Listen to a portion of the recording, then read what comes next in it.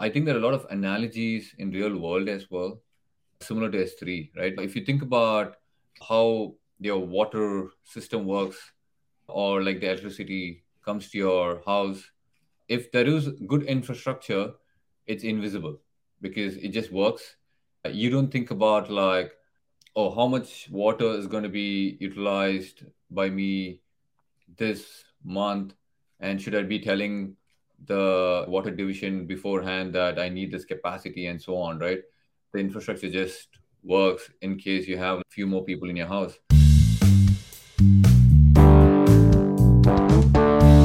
Hey everyone, and welcome to the SaaS developer community where we discuss technical topics for SaaS developers. And with me today, I have Ram.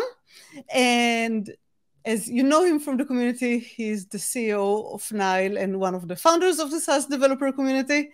We wanted to discuss serverless. And basically, when we thought what is the best serverless product out there, we both had the exact same answer at the same time.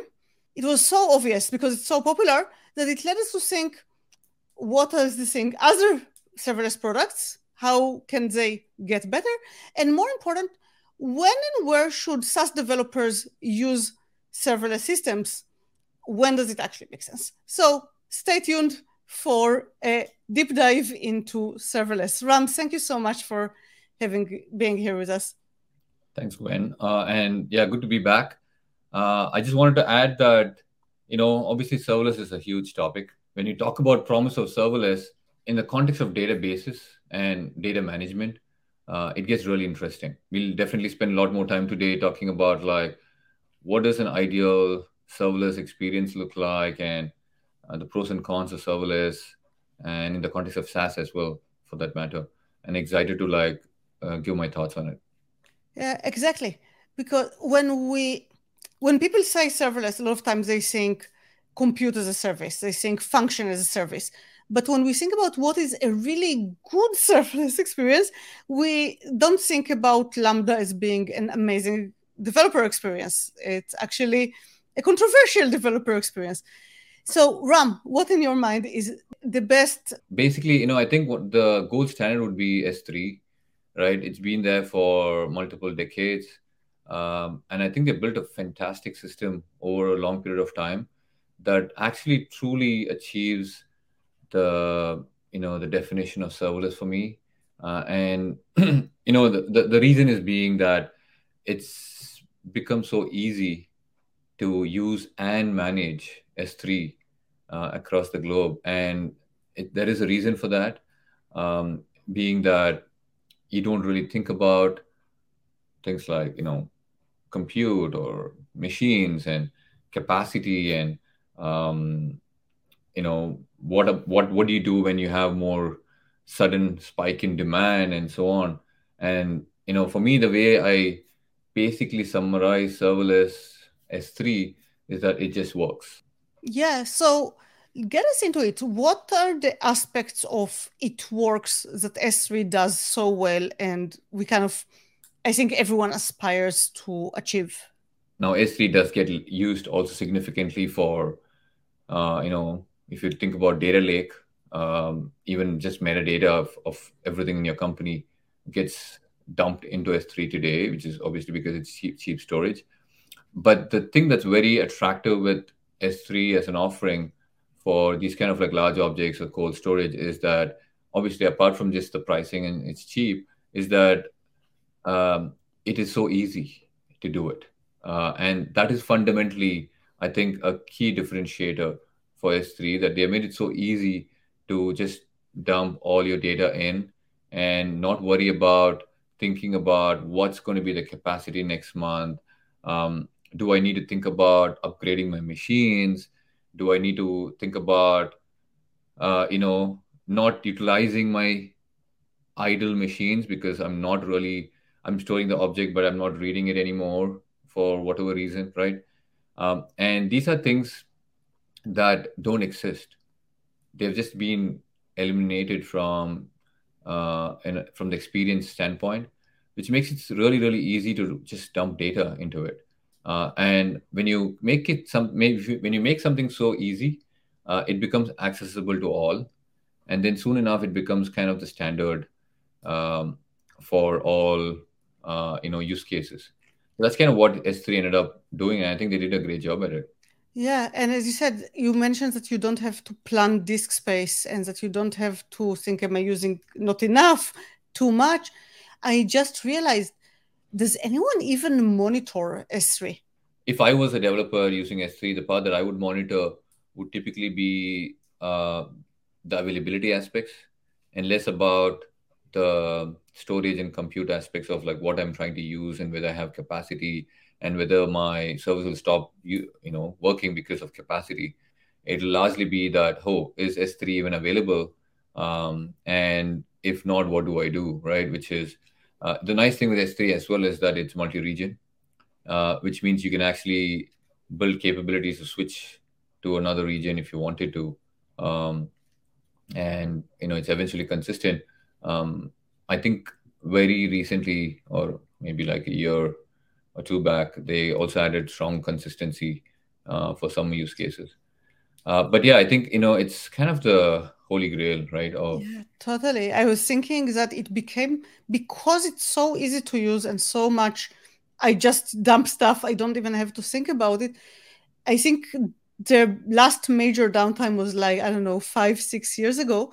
The entire internet went down, including big parts of Amazon, because everyone counts on S3 to just be there. yeah, exactly.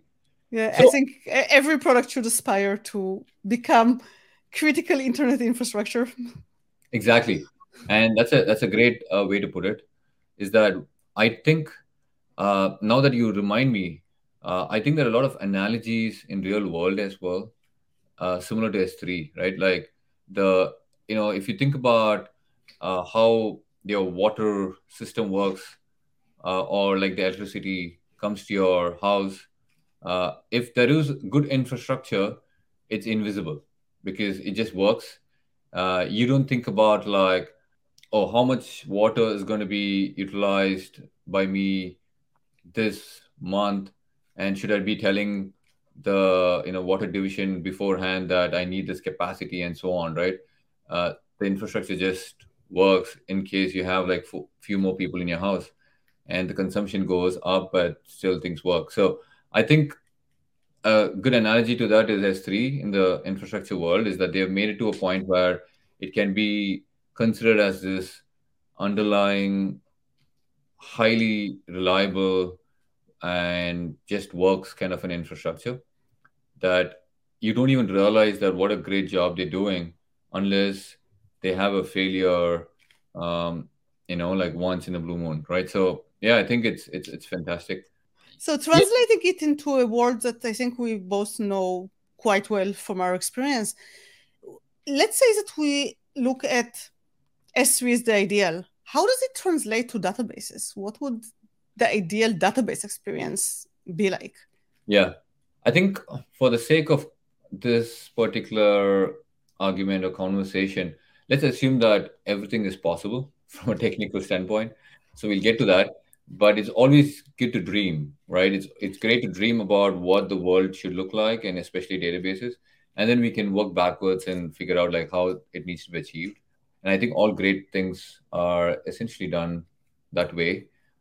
So in the context of databases, I really think if I had to like think about an ideal experience in the database space, in the ideal world would be that a developer creates a database, and when they do create the database, that's pretty much where most of their operations end. And what I mean by that is, what's going to happen typically is, let's take a standard developer flow, right?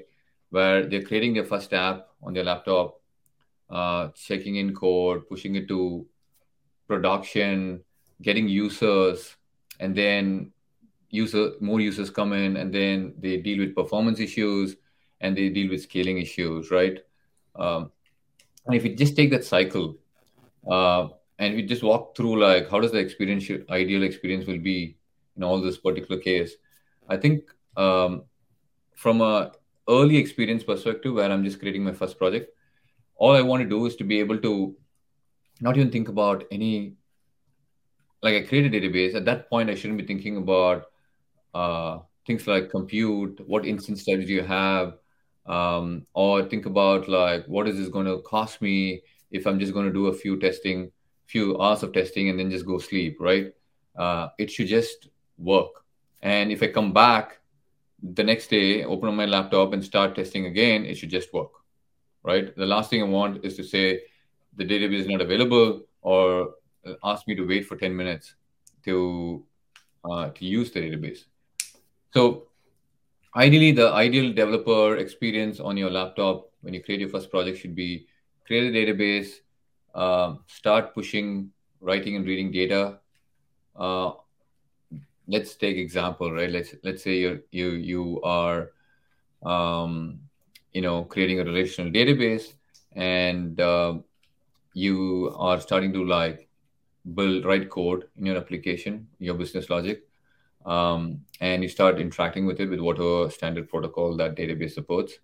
And then pretty much it should be basically that's it, right? There should be nothing else you should be thinking about at that point in time except for building your app. So all the aspects of the hardware configurations, operations, all of that just don't even exist in that world. That's a very good point. I mean, when I'm running, let's say, on Postgres in my own machine, it just like I start a process, I start a container. I obviously don't have to think about much at this point.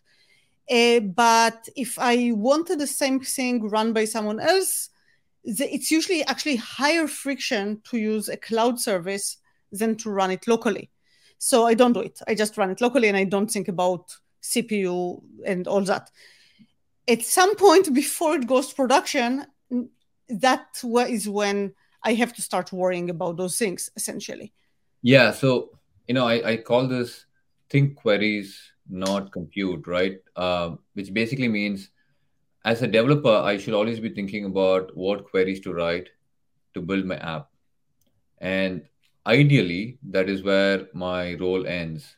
But let's say you are able to find a database that one click, create a database and start pushing queries to it, um, write some tests, and then run it through the night to see how things work. And then you come back in the morning, and you're going to not be surprised about any kind of massive bills because the test ended, which means your database is not charging you anymore. Um, and there is no thought process of, oh, this machine is idle and running at this point, and I need to wake up in the middle of the night to stop it, right? After my test ends. None of that exists. And if you get that experience, that would be my ideal developer experience for databases.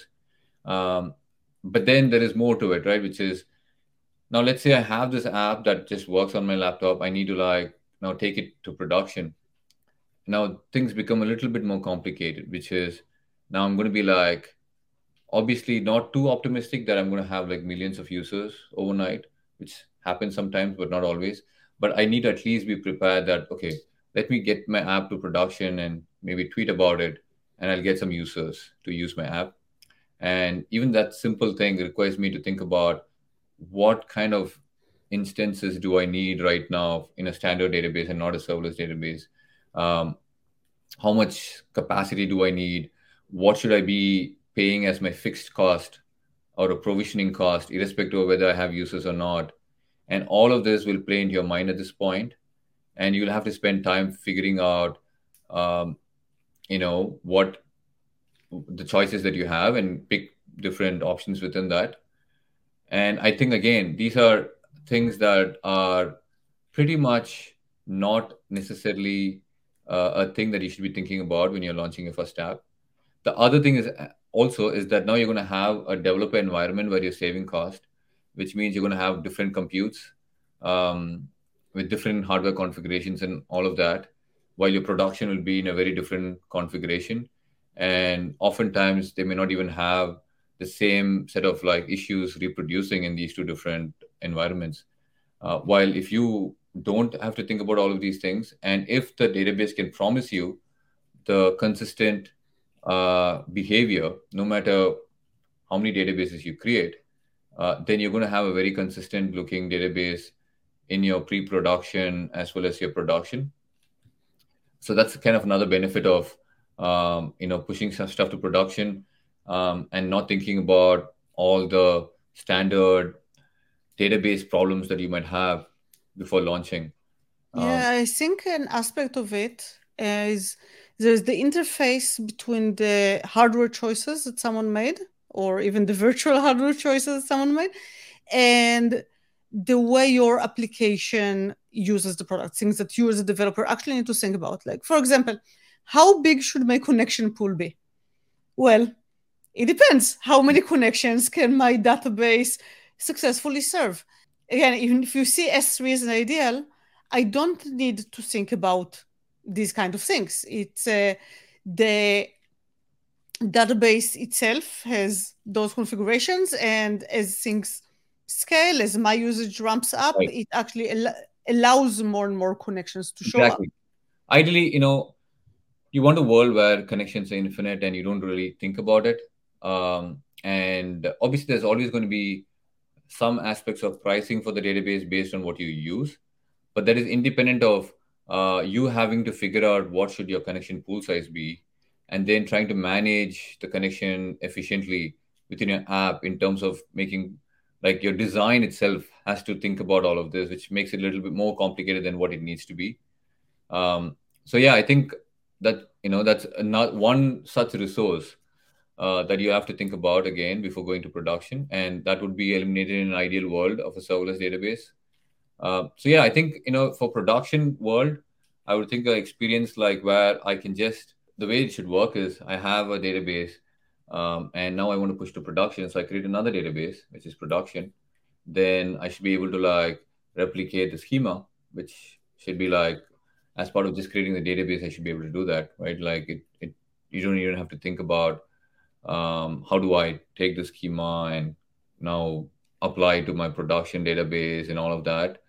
um, and ideally this should be like through some um, like change management system and all of that, but again, you still want it to be done in a way that it's seamless for you, even though you get the change management capabilities. And then finally, you essentially start using your app, push your app to production, and the app starts talking to this new database, and that's it, right? It should just work. And if somebody starts using your app, users come onto your app after your tweet, uh, things just work. You have high availability, you have unlimited scaling power, you have the ability to like not pay for anything that if you don't get users, unfortunately. um, so yeah, so I think that would be the ideal experience from a production perspective. Yeah, something I'm curious about. How do you think about performance in this world? Like some applications are very latency sensitive. Some applications actually it's okay if they're slower. Like my small side hobby. Why does it need to be fast? Um, I'm assuming that like in a serverless world, I could somehow give like maybe targets of how fast or slow it's going to be. On the other hand, like S3 is like one speed fits all. Like this is the speed of S3, take it or leave it kind of thing. Yeah, I think that is one space where uh, relational transactional databases do have a much more varied kind of use cases. Now even in S3 world, you do have the things like multi-part uploads and parallel uploads, as well as like thinking about whether you want to, what size of chunks you want to split them if you have really large blobs that don't fit into a single blob. So there are a lot of knobs that you can have to think about.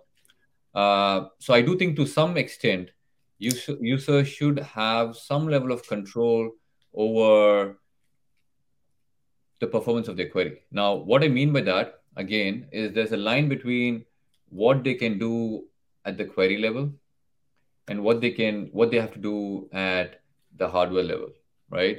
And this is where I think serverless can provide a superior experience. Now, in the ideal world, what you want to do is you type your queries, and something goes wrong in production where you're seeing some high latency. Now, you want to be able to figure out who is getting impacted, which set of customers are being impacted by the query in the first case. So you do want to be able to evaluate, is this query impacting all customers or a subset of customers?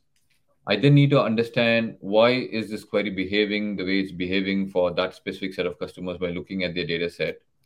And then probably try to, you know, analyze the query in that context of that data for those customers to see what is the plan being generated for those queries, um, and kind of optimize, right?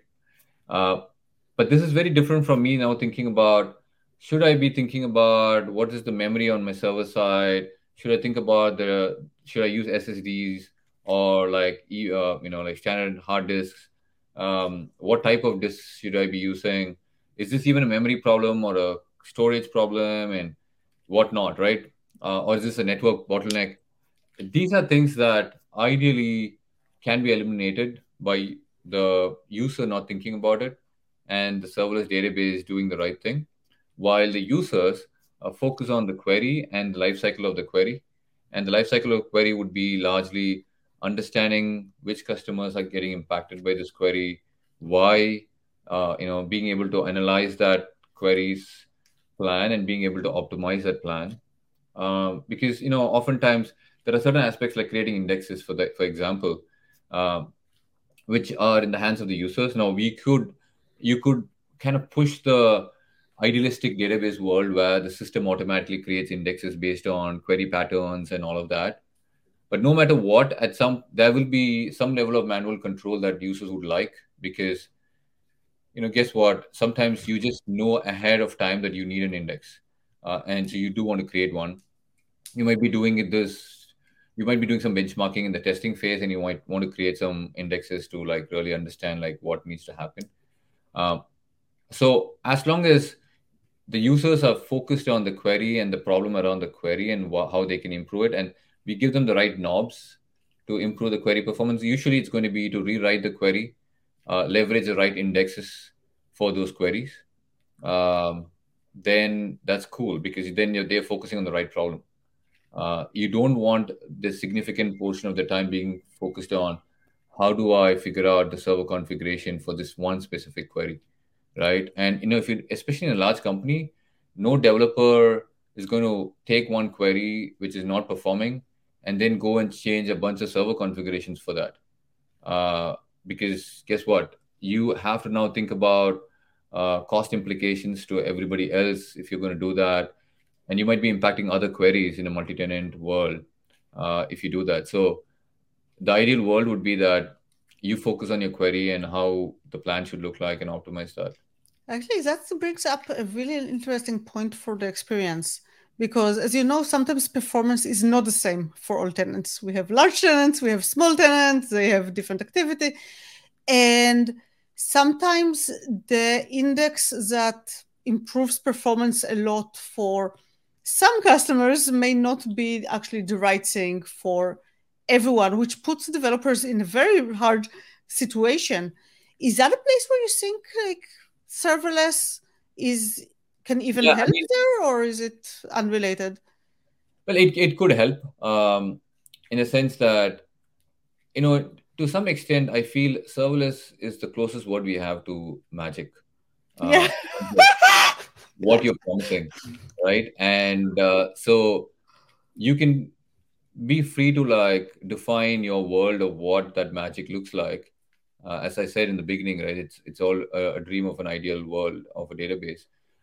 So yeah, I do think you can do that. You could think about, for example, we ourselves have seen how the index not being there for really small data set is actually beneficial and faster in some cases, while index being there for some large workloads makes a big difference, right? So, but unfortunately, tables are going to be leveraged by all your customers, Yeah. and they're all going to have different sets of data set and different sizes of the data.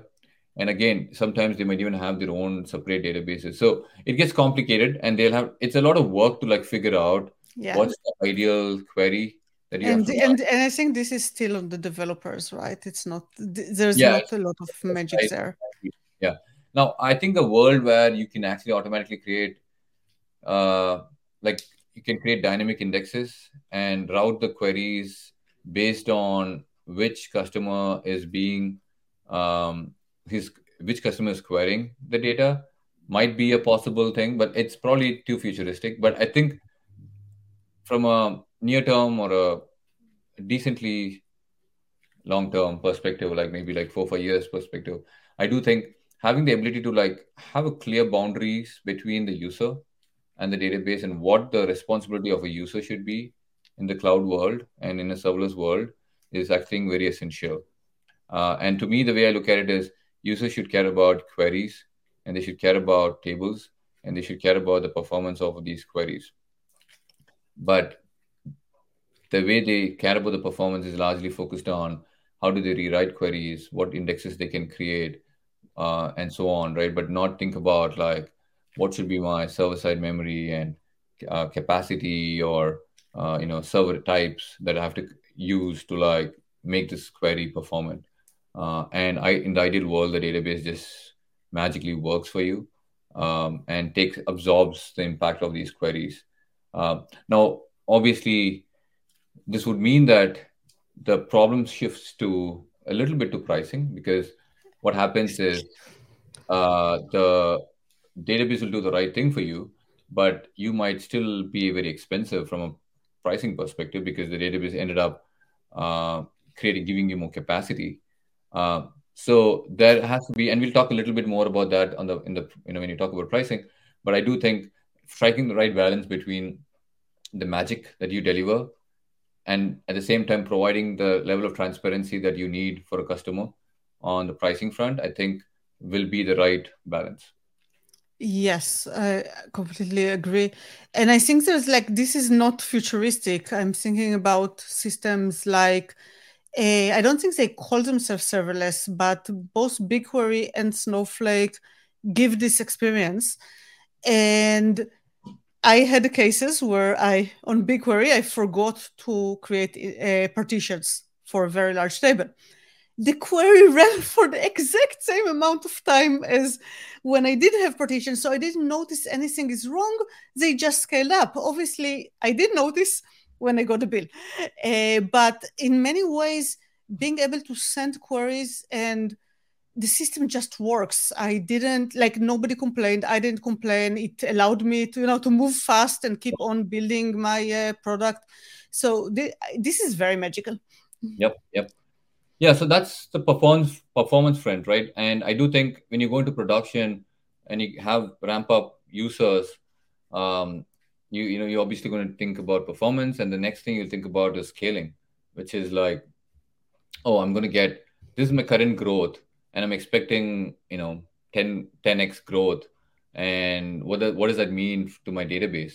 And that's another place where I think ideally all you do is just go sleep, and things just work, right? Where you don't have to think about the again the configurations, Yeah. what makes it work, and so on.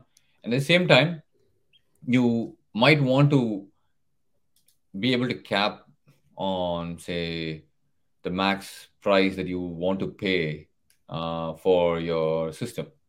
Now, you should have those knobs in place if in case you need it, right? Where you want to provide a price cap and all of that.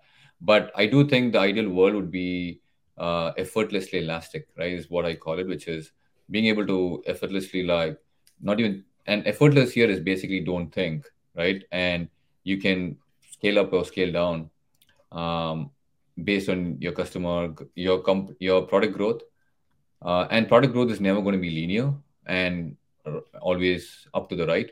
It's going to be higher some days, it's going to be lower some days, and that's kind of what every growth graph looks like.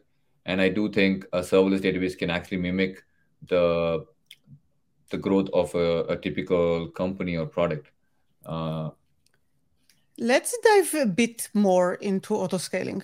and in general about how serverless scales, because there's more nuance here than just don't make it too large because I cannot afford more than $N a month, right?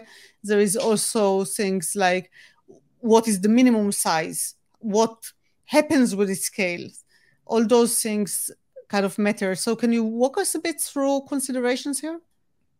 Yeah, see, my take is auto scaling in a true serverless world uh, is completely invisible to the end user. What I mean by that is similar to S3, right? They're probably auto scaling behind the scenes when capacity goes to a specific percentage. But this is not a concept that you introduce to the user because um, it just exists, right?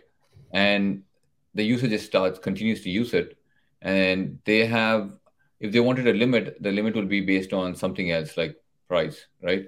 Or basically usage. Like what I mean by that is you could cap on number of queries, you could cap on number of the total dollars, you could cap on total bytes, right? But but you don't have this thought process around um, uh, like I'm not turning on a feature like auto scale in S3, right? And I don't think an idealistic serverless database will have that. Now, I do think there are nuances to this, and we'll talk about this in the architectural sections. But if you are having your own dedicated database as well, sometimes some companies and some customers prefer, oh, I need my own dedicated database, or I'm okay with like using your database that is a multi-tenant, right? Now, in such cases, there are some nuances to it where the dedicated world, um, like, I do still think whether it's dedicated or not, you can provide the exact same experience. Um, and there is a way to do that. But the more important thing is basically that I don't have to worry about auto scaling as a feature. Like it is kind of by default there, but I have the right knobs that are more customer facing that I can control, like price, bytes transferred, queries per second, and not think about from an infrastructure dimension perspective. You kind of missed the elephant in the room, which for stateful systems, it would be scaling to zero. Do you think that scale to zero is even feasible for databases? Yeah, so I think, well, it is a nice topic that people debate about. Now, in reality, scale to zero is, I think, very important, but I also think it's a little overhyped than what it needs to be. So, what I mean by that is, scale to zero is really nothing but when you don't have traffic, what happens? Now, this is relatively the way I look at it is when you're in testing phase, or if you have databases for testing purposes, this is pretty common, right? I'm going to test, I'm going to have a spike, I'm going to have nightly test. Now, it is also very test dependent. Like if I create a database as part of the test, and I just run a bunch of tests and then I kill everything down, it doesn't matter. If I'm going to have a long running database that is shared across all my developers and then all the tests run on this database, then I do think, there are going to be phases of periods of time where there's going to be no usage of the database. And you don't really want to have the database go down or end up paying for capacity that you don't really need. Now, I think testing is a great place where it's very relevant. Now, there are also other cases where it's relevant. Now, in the case of, I think, SaaS, in this context of what we're talking about, it is less relevant because of the fact that SaaS applications are pretty much long-standing applications. Now, if you are very, very early in your application adoption, that you're going to have like very, very few users coming in and going, then that's probably a period of time where you might benefit of not having to being able to scale to zero. Yeah, or maybe not zero, but there is a topic of minimum size, right? Like I know it was a big deal when Aurora went from minimum of 2 cores to minimum of 1 core or half a core. This Yeah, it's and I think it I all boils mean, down to, so the way I look at it is it all boils down to what do I end up paying. So there's something called utilization, right? And again, this boils down to, are you paying for utilization, or are you paying for provision capacity, right? And if you're thinking about ideally serverless database, in an ideal world, it should let you, price you for the utilize. utilization. Yeah. So if it's pure utilization, then the concept of scale to zero doesn't even exist, right? I mean, I don't care how you scale. If I don't use it, I don't pay. It does exist. It's just inherently present in the system, Yeah, right? Which is that just the fact that you stopped using it means the system scale to zero. But guess what? It is so seamless that you don't even think about it as a thing, right? And I exactly. think that would be a ideal experience. Now, if you don't have that, then what happens is now you're thinking about computes and what your provision. And then when you're essentially trying to scale to zero, what's going to happen is these compute machines that you just provision has to go down. And if you have traffic back again, you need to bring them back, and have this whole cold bootstrap problem, right? And one other problem with this is all your caching and all of that is going to get essentially pretty much lost in that world where if you bring up another instance, you're going to start from scratch. And there are ways to like save the state and restore it correctly. It's a lot more complicated if you really want to do it. But the more restoration you need to do, the more you're going to have a longer cold start, right? Um, Anyways, I think we're just getting into the details of the technical side. But I do think in the absence of a serverless experience, the ideal world, what's going to happen is you're going to have problems like, oh, what happens now to my compute and when does it come back? And if my user is trying to use my app right now and suddenly you're going to have like unavailability for 5 minutes, which means the user is going to churn. Typically, in most of apps, right? Like nobody's going to wait for 5 minutes for your action to perform. So these are realistic problems that I think a good serverless implementation can pretty much avoid. Yeah, and I have to say that this is one place where the difference between systems that are very close to the ideal, like S3, where I don't think I ever had to wait for it to scale, and pretty much anything else is very stark. Like one of the things when I was load testing Apache Kafka, like our nightly tests, we had to load test a specific load. The test was 2 hours. Out of those 2 hours, 40 minutes were waiting for the elastic load balancer, which is not sold as serverless, but it's kind of serverless, to wait for it to scale up to full capacity because you couldn't just immediately throw the, I don't remember, 110 gigabit nightly load. I do have to mention that it is actually hard uh, to get something like that working, but I think the experience benefit that you get if you get one of those idealistic serverless database is extremely valuable. And I do think in general, pursuing that is, I think, worth it over a longer period of time. And AWS has been doing it like S3 is, I don't know, 15 years by now. Yeah, yeah. So Yeah, definitely.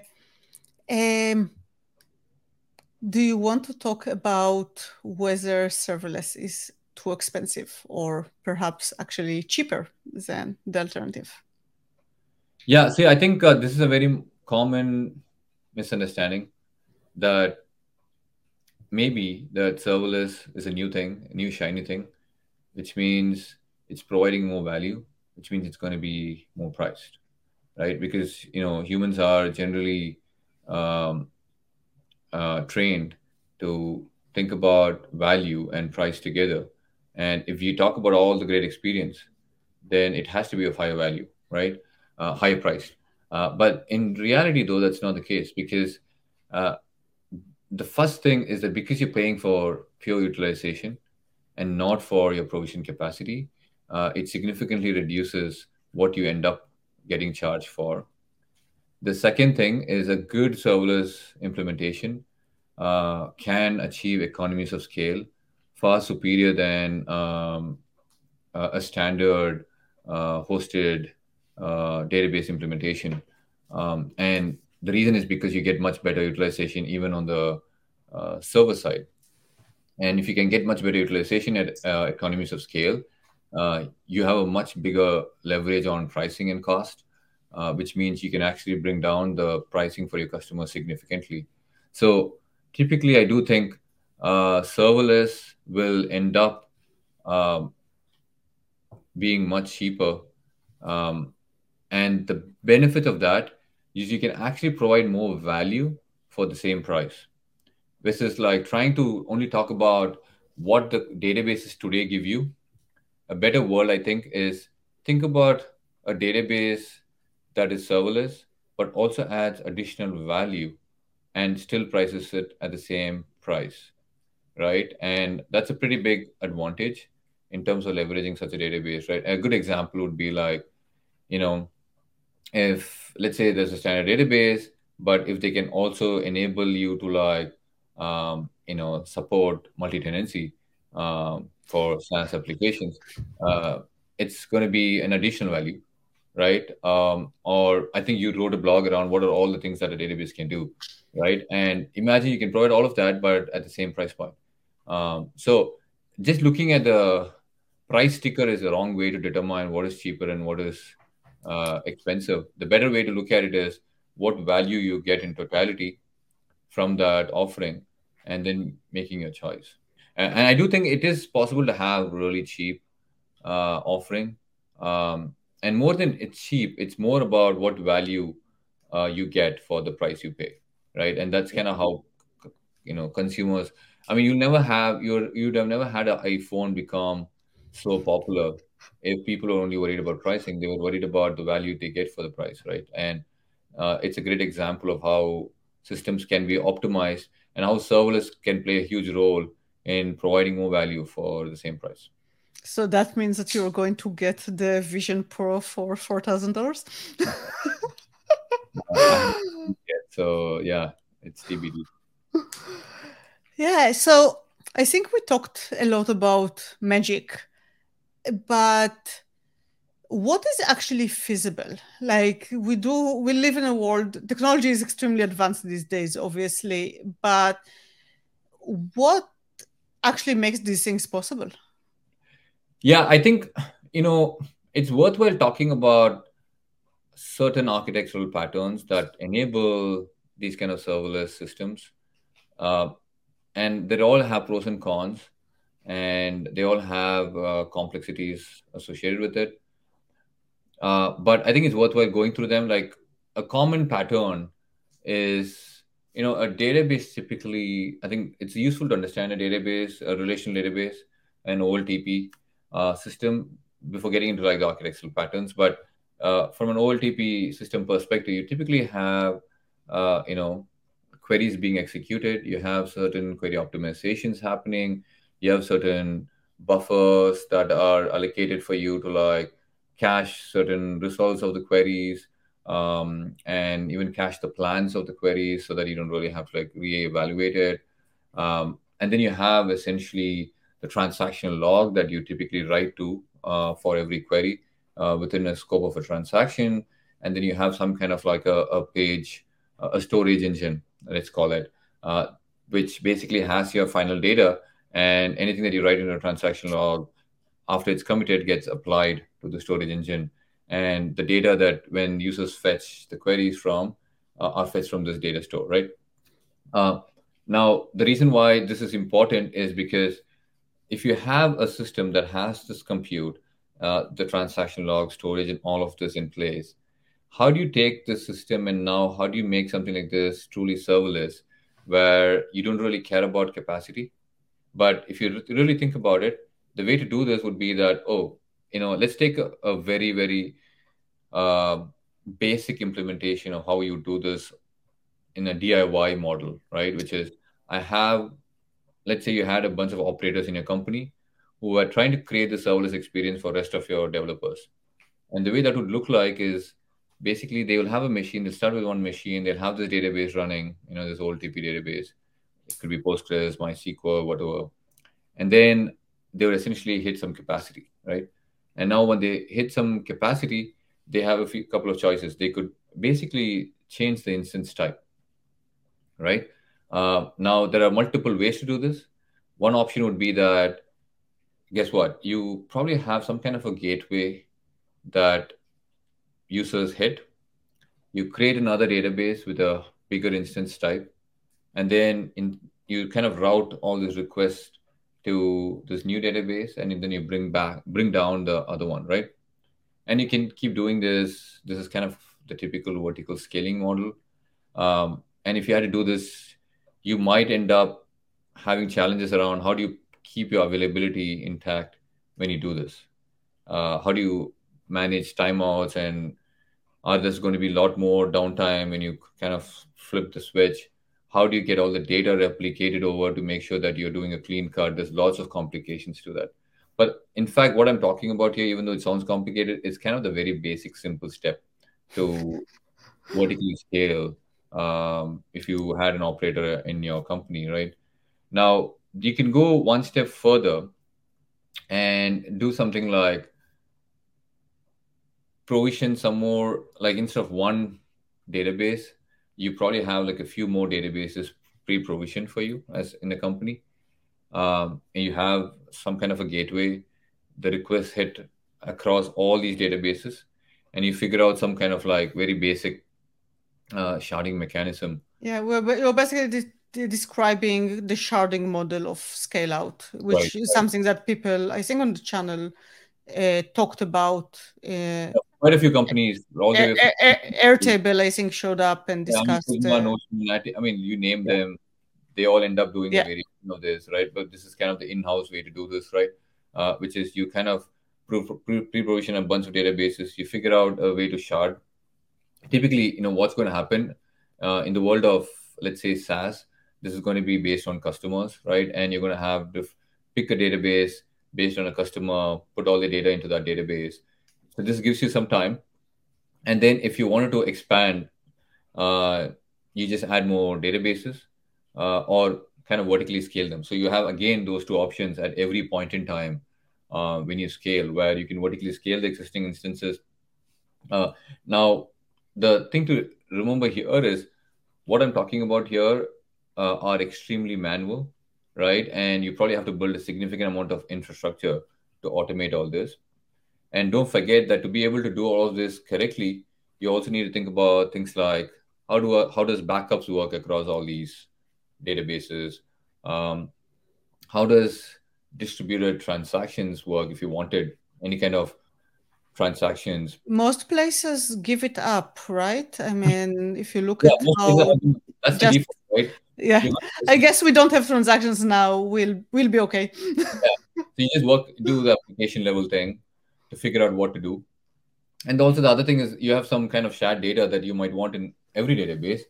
So now how do you do that as well? Where And every this is day, something that people here brought up several times, that there's always this one thing that they cannot shard, and this becomes their main bottleneck. yeah, correct. And so usually those are the challenges that you end up facing. But as I told you, so there's the vertical scaling aspect, there is the horizontal sharding aspect, and there's the third approach is the decoupling approach, right? Which is um, now these are not mutually exclusive. You can mix and match them, but the third approach is kind of decoupling, where you take the compute portion of the OLTP that I talked about and have them run separately. And you can take the storage part, which includes the transaction log and the page server, and have them run separately. And the benefit of that is usually in an OLTP system, uh, the reason to scale most of the time is going to be compute driven Yes. and less about storage. Now, this is not entirely true. There are some nuances to it because you can do some push downs where some aspects of compute do end up getting executed at the storage level. And sometimes just fetching data is enough compute if you have enough traffic to tip over.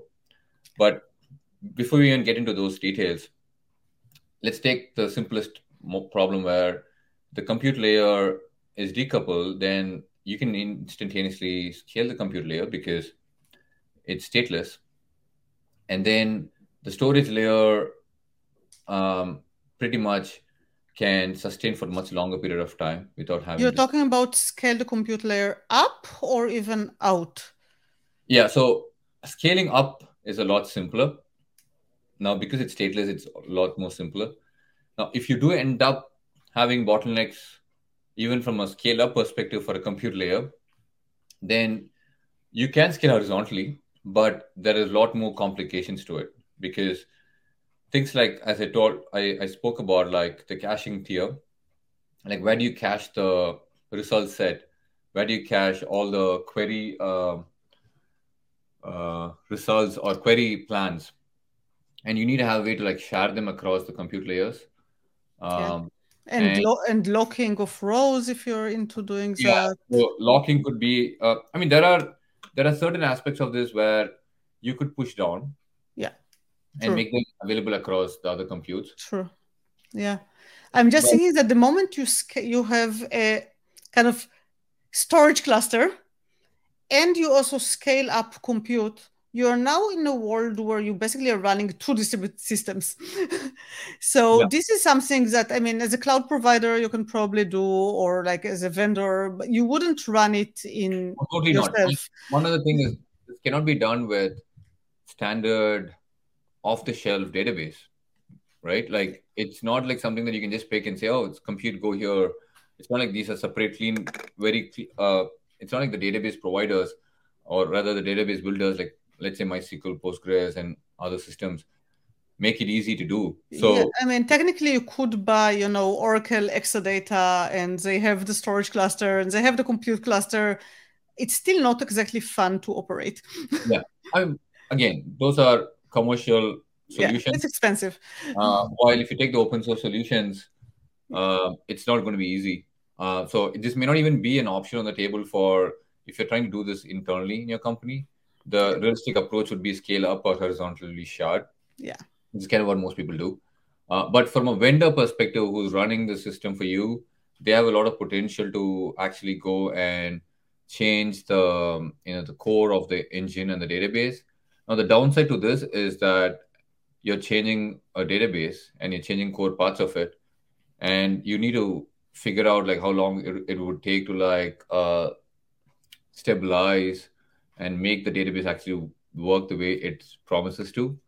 um, Now there is a whole aspect of multi-region that makes all of this even more complicated, um, in terms of like how do you actually have you know databases a database that spans across regions, and how do you make that serverless, is even more complicated. But the reason why I bring this up is we don't want to get into the details of how that's achieved, but the thing is how do you, because we talk about storage and compute decoupling, like if you have like transactions, coming back to that point, like how do you do transactions across multiple such machines if you're sharding? But even if you didn't shard, and if it, let's say you did the decoupling part, now if you did have the database span across regions, then you inherently have multiple computes, yeah. and which means how do you replicate storage and make sure that it's local all the time? How do you do transactions across these storage systems? It just gets complicated. Um, and also, I do think there is the aspect of performance implications to all of these architectural models. I do think theoretically, um, because there are a lot of optimizations you can do, but the decoupling approach can further be decoupled, where the storage can be further decoupled into its own transaction services and uh, like key value store services and so on. But you're going to end up with a lot of hops, right, in terms of just executing queries.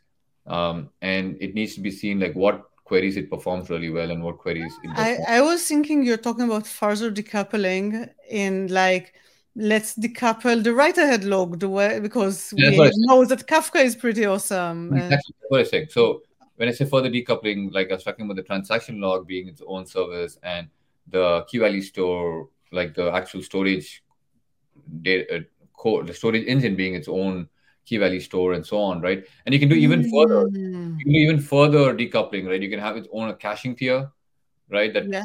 basically a centralized caching across all the services. Ooh, Now, the disaggregated database. yeah, the disaggregated database model. Now, there are pros and cons to that model as well. The pros is that you can independently scale all of this pretty much.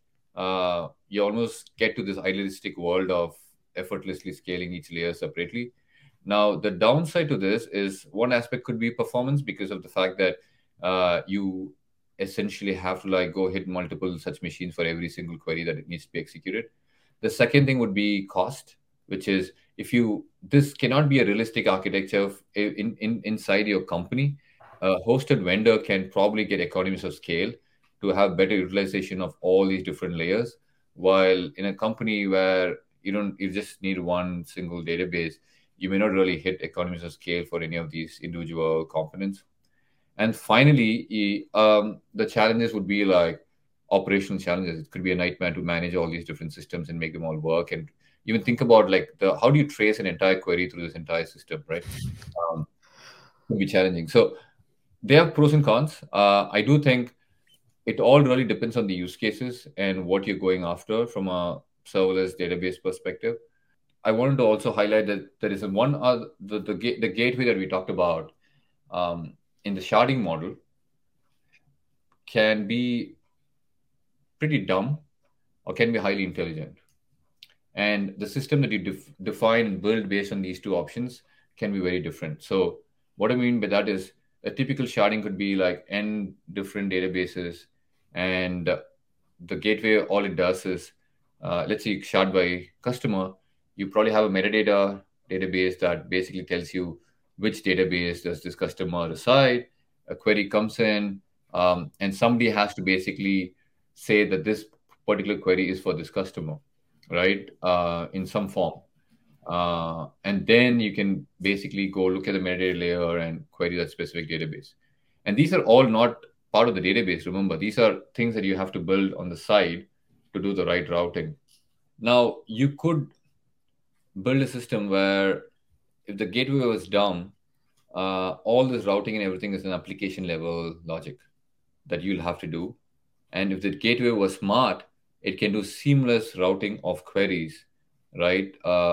Based on looking at the queries and routing them, which requires pretty much, being able to like parse the query and look through like where the query is supposed to hit. Now, again, in a typical, if you had a system that does all this out of the box, then the experience would be fantastic and there'll literally be no extra work. But if not, you have significant operational work, not just at the database level, which is just sharding and data balancing and all of that, but even figuring out how to like what SDKs do your apps use? How do they even write to the right customer? You probably need another wrapper that does the routing and speaks to the right database with the right connection pool. The client side architecture is also pretty complicated than just the server side. So we are getting back to a control plane, I think. let me explain. You know how when people start talking about Envoy and Istio, and a lot of what is said is that, an application figuring out the routing, and it's all on the application logic. Every app has to figure out which app has to talk to. And then they talked about, well, but this gateway can only also service not just discovery, it can also service for observability. It can give a lot of information about latency and who talks to whom, and it can allow you to have some rules around who is not allowed to talk and how a throttling can happen there. And suddenly you see more and more capabilities added onto a gateway, right? And you're describing the same thing but for a database, essentially. Yeah, exactly. It's service discovery kind of a thing, but this is kind of like customer discovery, if I had to, for lack of a better word. But how do you discover where the customer is and route it there is also a challenging client-side problem. But ideally, you want all of this to be something that you don't even have to think about. Anyways, I think it also gets complicated when the customers and your users are going to be in multiple regions for compliance perspective or latency perspective. If you want to push the customer on the edge, all of these things become even more complicated because now it is not just about routing between n databases within a single region. It's about figuring out globally where to find a customer. So I do think most SaaS companies end up with these problems where even in the day one or day two, they might end up having to serve customers which have high compliance requirements, or they might have simple reason that they're serving to, let's say, EU, and they need the data to be in EU, right? Region versus like the US, um, and these are challenging aspects of Yeah. figuring out So database you, management. so we talked about some patterns, and then we started talking about multi-region. And I think multi-region is kind of like it almost has its own patterns, like and solutions. Is there some like few approaches that you see people take to multi-region as separate from Yeah, so the other considerations? see, when people say multi-region, it's kind of an overloaded term, and there are two definitions for it. Now, one approach and one common definition is I need my data in another region for failover, right, or disaster recovery, and that is also called as multi-region. Now, in this context of what we are talking about, multi-region is really about different customers wanting their data in different regions and different places in the world, and how do you manage that, right? And a common way to do this, there's another way to do this, which is you basically um, create a completely separate database, right, in another region or different locations. Yes, that's Uh, very common. And then you use the same routing layer to try to route stuff. or not even do that. You could probably like have a completely separate compute layer in that region, and the request for this customer goes to that particular region, right, from the browser, and it uses that database. Um, Now, there is obviously another level to this where it doesn't make sense for a compute in US to route to EU data layer because kind of the cost aspects and latency aspects. So usually you want to make the routing decision at the browser or DNS level to like figure out like where to go. But even let's say you figure all that part out. Now, even if you had a serverless experience in one region, it is not truly still serverless when you're going to have multiple such serverless databases, because now you're going to have to manage multiple such databases, which means, let's say you make a schema change. Now, what does that mean for all these different databases in different places, right? Or let's say you want to do some testing or you want to do some rollouts. How do you do these rollouts to all these different regions, and how do you even figure out like uh, if everything is healthy across the board? So more challenges come into play in the multi-region world, but in the SaaS world, in coming back to that, it's very common to have, it's not about just scaling. It's also about, say, latency, compliance, security reasons where people want their data in a specific place. And I think the way I look at the world is that it's only going to get more regulated and not less regulated. So given that regulations are going up, I think the challenges of how you manage data manually across multiple locations, uh, I think also contributes to what I think is a serverless experience, because serverless truly means that I don't have to care about the server side, in my opinion. And where this breaks, even if you had a serverless experience, is when you start thinking about how do I manage my databases across all these different systems? How do I even do a very simple schema role? Like if you're making a schema change, you expect the database to just take the change and do the right thing. You don't expect to like figure out how do I make it, how do I make the change across n different systems, and you're coming again back into wearing the operator hat, right? And being able to eliminate operations, right, and keep it to only the queries and not the database side, like the server side, I think will be the ideal final aspiration of any serverless system. Absolutely. This is, I think we will put it as the top of the description. It's queries and not servers, right? Yeah, I think queries. But yeah, I think finally wrap it up. I do think, given we are a SaaS developer community, I did want to mention that there might be questions around what does serverless bring to the table for SaaS, right? And I want to reiterate that serverless is not about just auto scaling and then scaling to zero, right? It is about the experience of being able to use a database and not think about queries and not compute, which means not think about capacity, not think about um, uh, scaling, not think about um, the ability to uh, think about instance types and so on. It is also about um, making sure that you can seamlessly scale in the future um, without worrying about your customers' downtime and having to even think about capacity planning. Uh, and it also is about uh, all your testing phases, which every SaaS company has to test, and how do you think about the economy or economics of your developer cost and testing cost and margins associated with that, and how scaling to zero or being able to pay only for utilization makes a pretty big deal. And finally, I do think serverless will overall eventually bring down the total cost of serving and adding more value to your SaaS applications, right? So in totality, I do think this will essentially lead to building more world-class SaaS products and SaaS companies. Ram, this was super helpful and very valuable for every SaaS developer who is looking to the future in this very active space. Thank you so much for joining us. Yeah, thanks a lot. It was great chatting about serverless. I think there's lots more in this space on the compute side as well, and how they interact with a serverless database. Versal is a great example. Netlify is a great example where they're really going after Cloudflare. And then how do a serverless ideal database can enable a much better overall serverless ecosystem is also very interesting. But yeah, I think it was great chatting. Hopefully, it's helpful for the viewers.